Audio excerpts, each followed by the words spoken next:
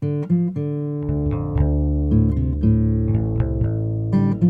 Mendocino County Public Broadcasting, this is the KZYX News. I'm Frank Hartzell. At the November 15th ceremony to celebrate the new Pudding Creek Bridge, the speakers all praised Caltrans, the state's transportation agency, for a job well done. But Caltrans still has to get past a lot of historical controversy, and there's much more work to be done on the coast's bridges, which are the region's most imposing infrastructure. There are 10 tall and 1 short bridge on the Mendocino coast, past the Navarro River all the way to Westport. Caltrans wants to replace 2, but activists are still resisting. 4 don't need anything right now. Caltrans just widened and replaced the crumbling rails on the Pudding Creek Bridge at the north entrance to Fort Bragg, and there are 4 more bridges with the exact same problems that also need to be wider with new decks and new rails. After years of pushing bridge repairs in the face of strong activism in the first 15 years of the 20th century, Caltrans has moved back several local bridge projects and taken several off the schedule entirely. Many locals want the Hare Creek Bridge repaired and upgraded now. Caltrans has changed its mind on doing that right away. At the ribbon cutting for a redone Pudding Creek Bridge, Fort Bragg Police Chief Neil Cervanka said, "Total bridge closures are a potential nightmare for a chief." He praised the way Caltrans and the city and the hospital worked together to prepare for an isolation crisis that never came. But the crumbling and cracking on the Hare Creek Bridge is worse than it was on the Pudding Creek Bridge before the work started this spring. As far back as in 2010, Hare Creek Bridge has been prioritized for a major upgrade. Most recently, it was on the schedule for a rail upgrade project starting next summer, or at the latest the following year, but then the Hare Creek Bridge disappeared from the schedule. Instead, a 2-year upgrade of the Jack Peters Bridge at the northern entrance to the town of Mendocino began recently with the installation of towering 80-foot steel utility poles to carry all the wires up and away from the bridge. Caltrans spokesman Manny Machado said the poles are temporary, to be removed after the project completes in late 2025. The real work begins next summer. Jamie Mattioli, Caltrans corridor manager, said at one time engineers thought the Hare Creek Bridge was in such bad shape it needed to be replaced completely. A full study found it was surprisingly sound, but did need a deck replacement to deal with the rail and deck cracking.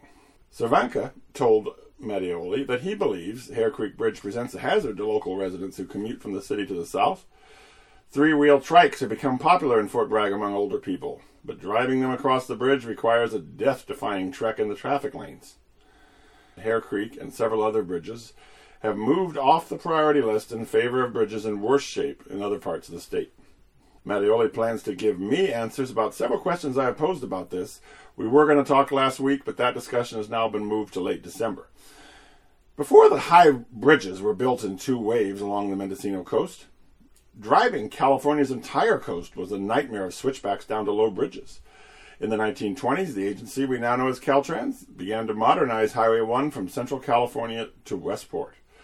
Thanks to federal stimulus funds, thousands of people were employed building the Jack Peters Creek, Russian Gulch, and Jughandle Creek bridges during the Great Depression. The tallest and most controversial on the bridge on the Mendocino coast is the 1944 Albion River Bridge, perhaps the last great highway bridge made of wood. Locals have successfully rebuffed Caltrans' efforts to replace it and put it on the National Register of Historic Places. Caltrans has reclassified it now as either a replace or renovate project, despite inspection reports that say the bridge has a limited lifespan and a cost of maintenance way beyond the long-term replacement costs. A crucial draft environmental plan for the Albion Bridge is due out in early 2024, Machado said. Traffic tie-ups will happen over the next 2 summers at the northern entrance to Mendocino. Jack Peters Creek Bridge is so narrow a woman was once blown over the edge on her bicycle by the wind of a passing car, but she survived.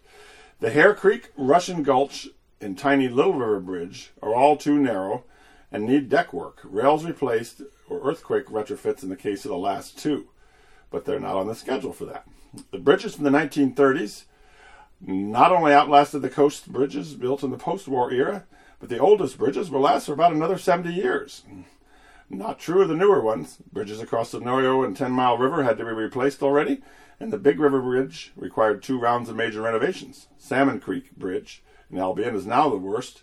An inspection report about its conditions are shrill. The Casper Creek Bridge from 1966 and the Jughandle Creek Bridge from the 1930s have no major need for repair, which is another new take by Caltrans. New technology in concrete repair has helped prolong bridges. At Salmon Creek, the activists' involvement helped reveal lead paint pollution below the bridge that has to be cleaned up first, another major project, and that one can't get started until 2030. Mattioli reported that the Pudding Creek Bridge was on time and within budget and nobody had been injured on the project. The state agency presented artistic wrought iron rails, the same kind they once fought against, now decorated. On the Pudding Creek Bridge was 74 galvanized steel salmon on each side of the bridge and topped by Art Deco-style designs. It's a new look for Caltrans, and they hope their good fortune with Pudding Creek will carry forward. For KZYX News, I'm Frank Hartzell. For all our local news with photos and more, visit kzyx.org.